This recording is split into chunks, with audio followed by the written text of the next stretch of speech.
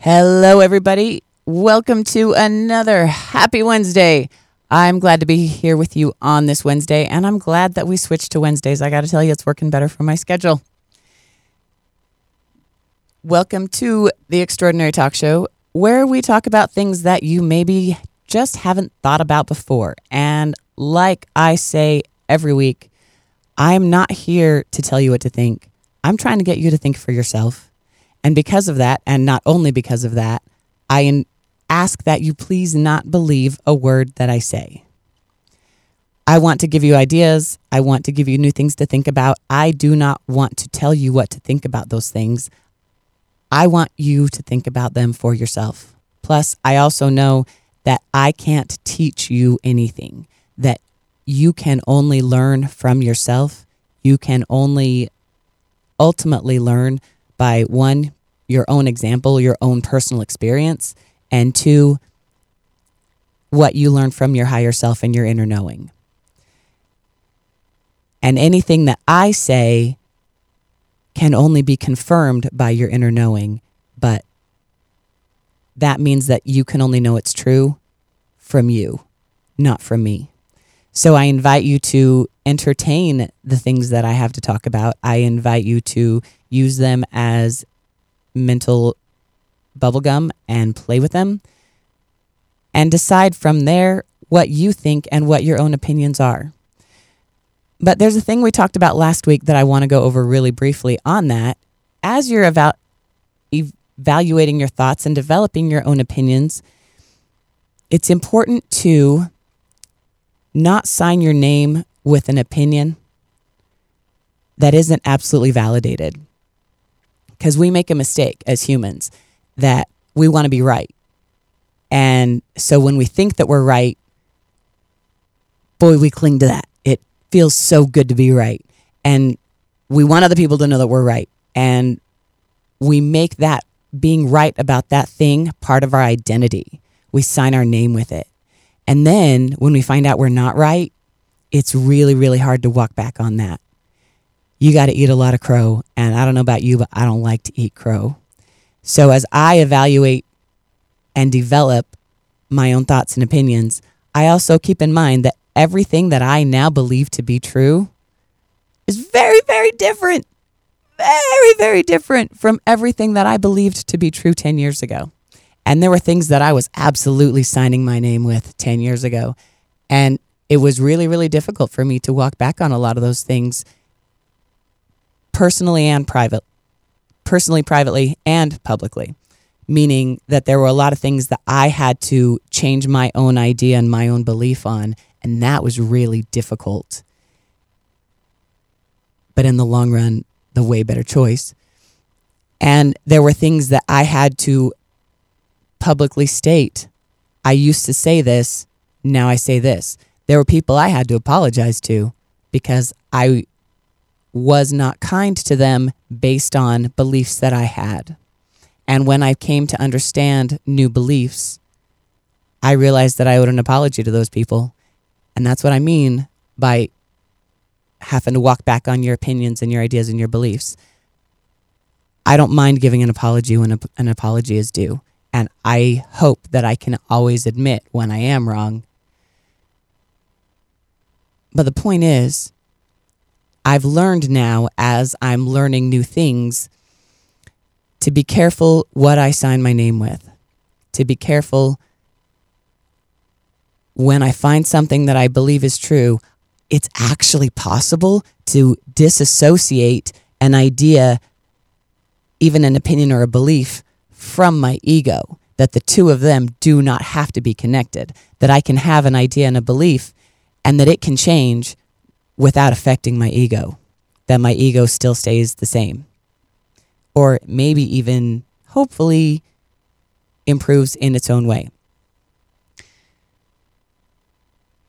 So what I'm saying is think for yourself, think carefully for yourself, and when you decide what values to live by and to sign your name by,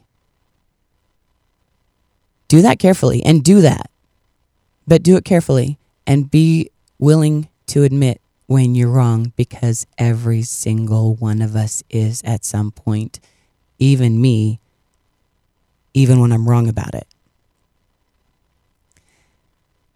So this week I want to talk to you about a fun conversation that I've had in a few different places with a few different people, and it comes down to consent.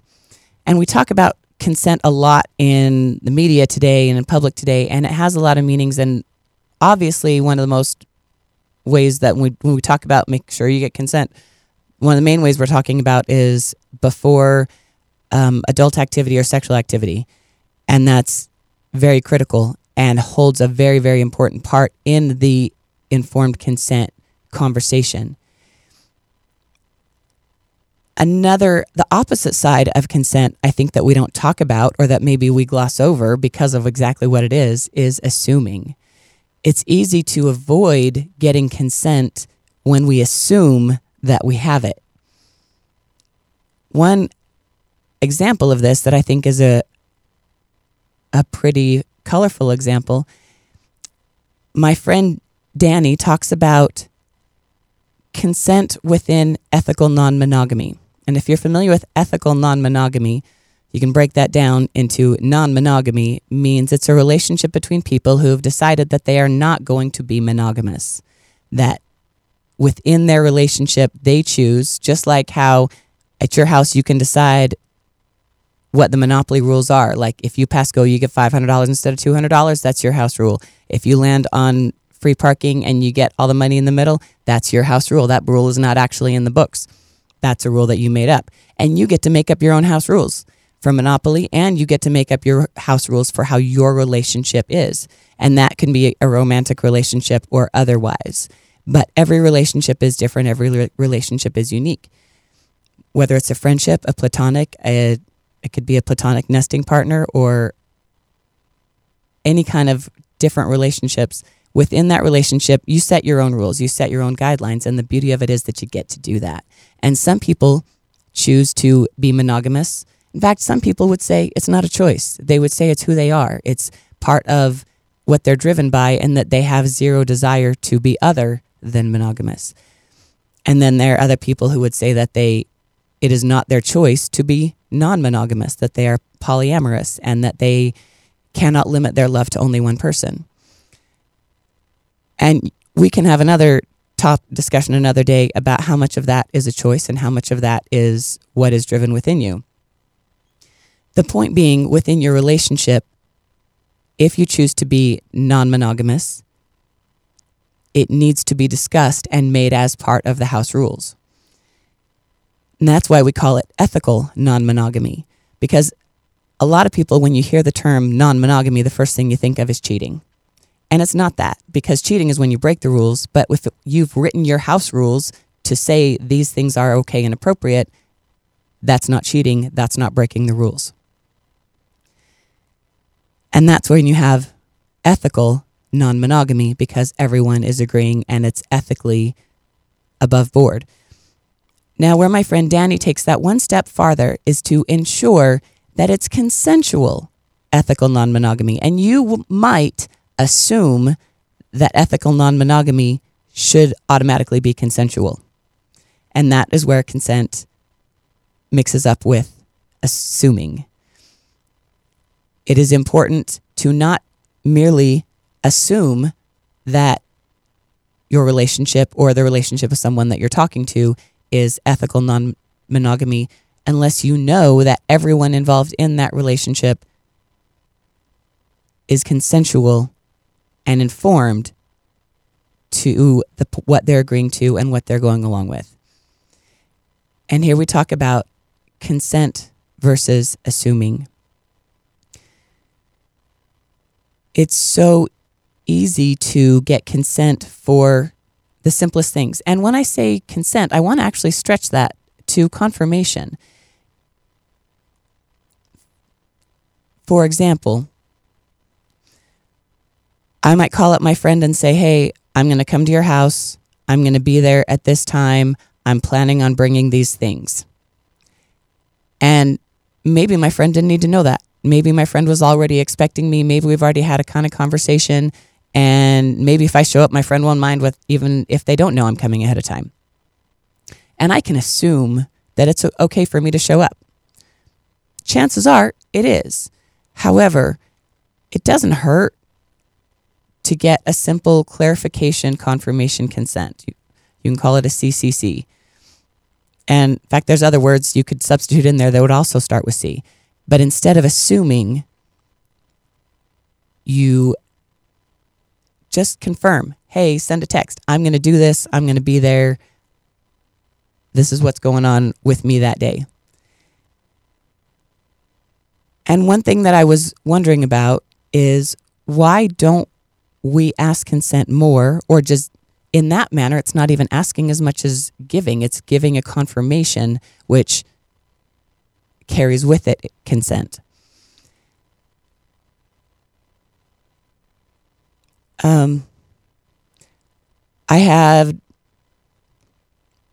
You might have an example, same thing of wanting to go over to a friend's house, and you might want to assume that it's okay, and maybe it's a friend that you've always assumed before, and so you've always thought it was okay, but maybe you feel like you should just confirm that it's okay, and you kind of find yourself in that middle place. And here's where you get to choose, do I assume that it's fine for me to show up, or should I get some confirmed clarification and consent?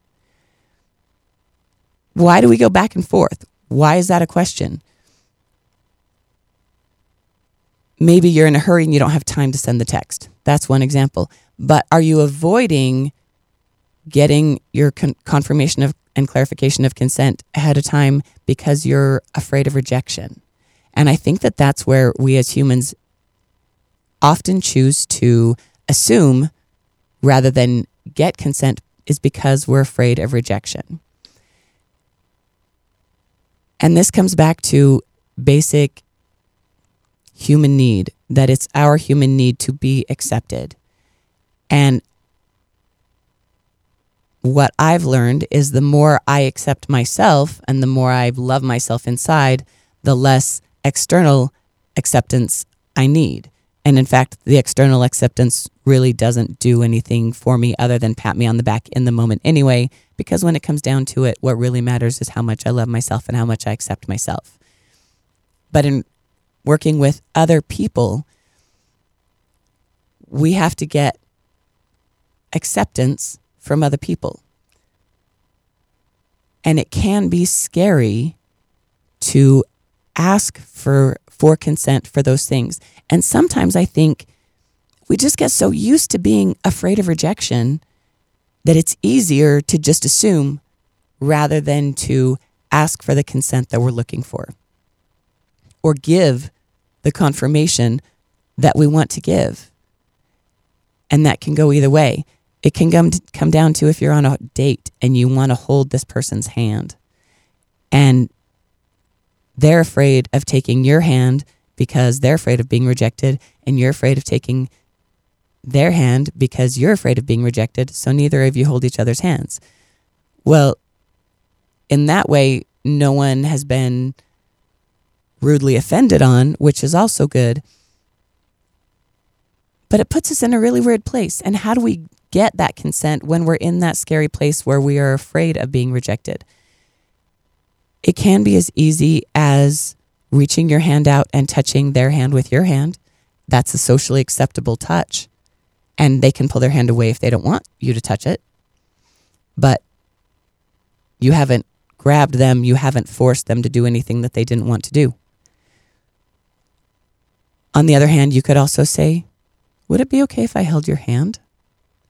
And it is surprising how positively people respond when you ask them verbally. And it's so easy to say, can I hold your hand? Yet at the same time, it's really hard to say, can I hold your hand? My challenge for you is to ask someone for verbal consent for something. As simple as holding their hand, as simple as, may I get the door for you? And sometimes, here's a trick, guys. People that might not let you do something if you just did it, They might not really like it if you just jumped ahead of them and opened the door, or if you just reached out and took their hand, and how do you know? If you ask them, if you make it a request, all of a sudden they feel more respected. All of a sudden they understand what it is that you are seeking from them, which makes it a whole lot easier to trust you. And then you receive not only consent, but also more enthusiasm. So test this yourself, because I don't ask you to believe anything I say. You will find that if you verbally request confirmation and consent, you will receive more excitement about the thing that you're asking for, as well as affirmation for the thing that you're asking for. So challenge your fears, challenge your rejection. And if you're in a situation where you're like, I wanna, how do I hold her hand? Can I put my arm around her? Should I get the door? Just ask. It's not that hard. It feels that hard when you're in that moment. But once you do it, you realize it wasn't that hard. And then by asking, I think you'll find you'll get an even better response than what you had expected. On the other hand, you might get a rejection. And a rejection can be a wonderful learning opportunity. So don't be afraid of rejection, because if you get rejection, then you actually get to experience it and you find out, guess what? It's not that bad. So my point there, to summarize, is the reason that we don't often ask consent, the reason that we often assume, is because we're afraid of rejection. And if you can get over your own fear of rejection and verbalize what it is that you're seeking, ask for a clarification, confirmation of consent, you'll be surprised at how well things go for you. And that can be in anything in your life. And from here, I want to jump to something that I talked about a little bit last week, but didn't go into too deeply. And I went into a little bit just at the beginning of the show. But I want to talk more about being right and being safe. Humans have two deep, deep needs: to be safe and to be right. And the thing is, to be physically safe preserves our body, and to be right preserves our ego. So you see why those two things stand up so important to us. Now, one thing that happens time and time again, you can see people sacrificing their own safety in environments that blow you away, that seem so odd. For example, cults. This is the best example. It's the easiest one. All of us have watched some type of cult story on TV or on a video, or hopefully in a class, and learned some of the things that make a successful cult. Not because we want to do that, but because we want to be able to avoid that. One thing that always makes a successful cult is a charismatic leader. And this is someone who at the beginning is admired and then over time is feared. And what this person offers at the beginning is both safety and rightness.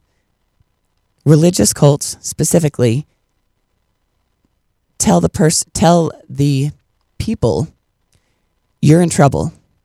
You're in danger. Your soul is in danger, and or your body is in danger. Based on these religious teachings, based on these current political laws, your soul and or body are in danger. So here we create an illusion of unsafety. And when people have an illusion of unsafety, they get scared, and fear is very, very powerful. And because we want that safety so much, we will run towards anything that we think will take that fear away. And what these cult leaders also offer us is the ability to be right, to have your ego patted, to say, look, everybody else, they're also in danger. Everyone else's souls and bodies are also in danger too, but they don't know what we know. So first of all, we're placing ourselves above other people. We are elevating us above others. Those people don't know what we know. We have the blah. We have this book. We have the gospel. We have the answer. We have this thing that is going to bring you safety.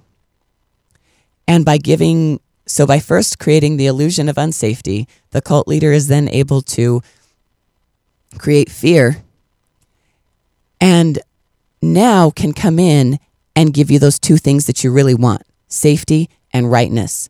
Because we're so right, we have the right thing, we have the answer, we have the way out of this. Everybody else doesn't. They have to answer to us. They have to answer to me, actually, Mr. Cult Leader, because I'm the only one who truly knows who ever really has the answer, which is why all you guys have to answer to me. So I'm the one who's right, and I'm going to tell you what's right. But I'm telling you what's right, guys. Now you're right. Because you listened to me and I was right, now you're right too. So you can be right. And because I told you what was right, now you can also be safe. And just like that, by creating fear, then creating the illusion of an answer that creates the illusion of safety, we now have a cult. People cling to being right to the very end. So now we have these people who are in cults who are even suffering abuse, sometimes horrible abuse. And yet they continue to stay in it because they still think that they're right. And they still think that this is the only path to their safety. And they sacrifice their safety for the illusion of being right. And why am I bringing this up? Because I see it happening. I've seen it in religions, and I've seen it in families, and I've seen it in economics, and I've seen it in politics. And I can't tell you anything other than the signs to look for. Look for somebody who says, you're in danger, and I have the only answer. Anyone who's telling you you're in danger, they're creating for you an illusion of unsafety, so you're going to cling to safety. You're going to search for safety. And then they can show you, ta-da, I have your safety. I'm the right guy who has the right answer, and I'm going to give you the right thing. And now, because you think that you have the only right thing, that is the only thing that's going to bring safety, now you're signing your name with that. Now, and we've seen it happen by cult members in the past, they literally take it to their death. They sacrifice their safety for the illusion of being right. And that doesn't mean that there's not safety out there. There is safety out there. In fact, there's more safety than the people who are trying to scare us want us to see that there is. There's so much safety and there's so much rightness, but you don't have to sign your name with it. You can just follow what does feel right, because what does feel right will always have more than one answer. And also, what is right never minds being questioned. What is truthful never minds being questioned. False right is terrified of questions. The thing that's standing up saying that he's right, the cult leader who says, I have the right answers, he's terrified of being questioned because he's terrified of being deposed, because he knows if you ask the right questions, you'll get the right answers and you'll find out that he isn't right. Please seek the right answers. Seek the right safety. And realize you're not in danger. Guys, I love you. I'm Della. This is The Extraordinary Talk Show, and I hope that you have another extraordinary week. I love you. Remember, I'm not trying to tell you what to think, but I am trying to get you to think for yourself.